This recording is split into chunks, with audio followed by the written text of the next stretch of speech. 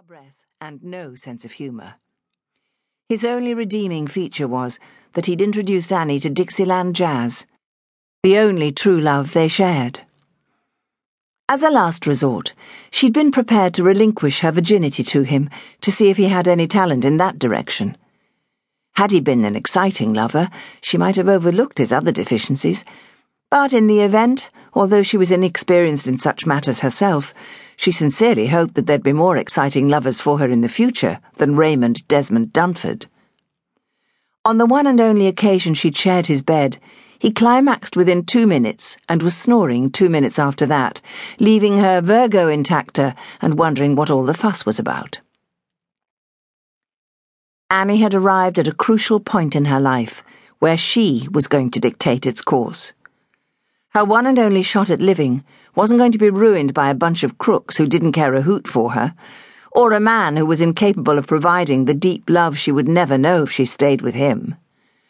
So she was waiting for the opportune moment to dump him. The trouble was, unlike her father and brothers, Annie wasn't a cruel person and didn't want to hurt him. Ray wasn't cruel or nasty to her. He was a generous man who treated her with respect and affection. But she didn't love him. She knew there must be more to love than the feelings she had for Ray. Had he gone with another woman, she might have been disappointed, but not heartbroken. She might even have been relieved. Ray wasn't capable of breaking her heart.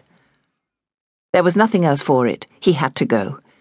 But tonight might not be the ideal time. For her birthday, he'd given her a beautiful gold necklace with a diamond solitaire pendant. Annie absolutely loved it and wished he hadn't given her it. She'd only have to give it back.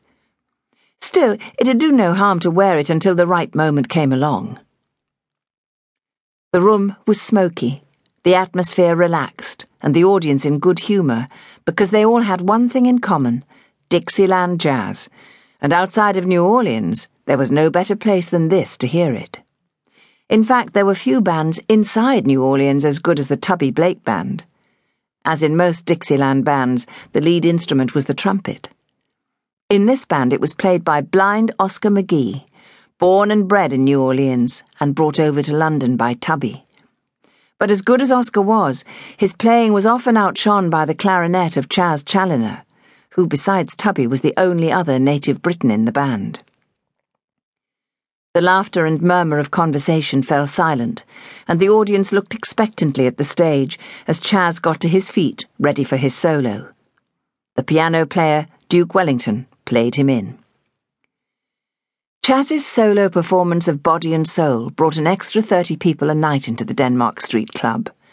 This added around £20 to the night's takings, and an extra £2 a night to Chas's wage packet, although the other band members didn't know this.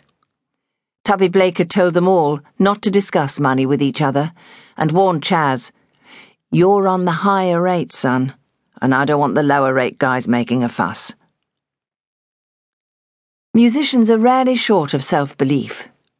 Every man who played in the band believed himself to be singled out by virtue of his superior talent. In fact, Chas, blind Oscar, Duke Wellington, and banjo player Monty Finiston were the star performers in the 8-piece band. But the ensemble playing of the others ably supported them and helped make them the best jazz band in London. Annie's eyes stayed glued to Chas throughout every note of his clarinet solo. Ray had sneaked a bunch of flowers to the management to be handed to her by the band. As Chas finished the number, the flowers were produced and given to him to present to her. Apart from being a talented young musician, he was also the glamour boy of the band. At 5'7", he wasn't a big man, but what he lacked in stature, he made up for in good looks and personality. Ray was beginning to think he'd made a mistake in having the flowers presented by the charismatic clarinet player. "Ladies and gentlemen," began Chas. "Tonight is the 20th birthday of a beautiful young lady in our audience, and these flowers are a gift from Ray, her lucky fiancé. So, could Annie join me on stage now while we all sing the birthday song?" Blushing with embarrassment,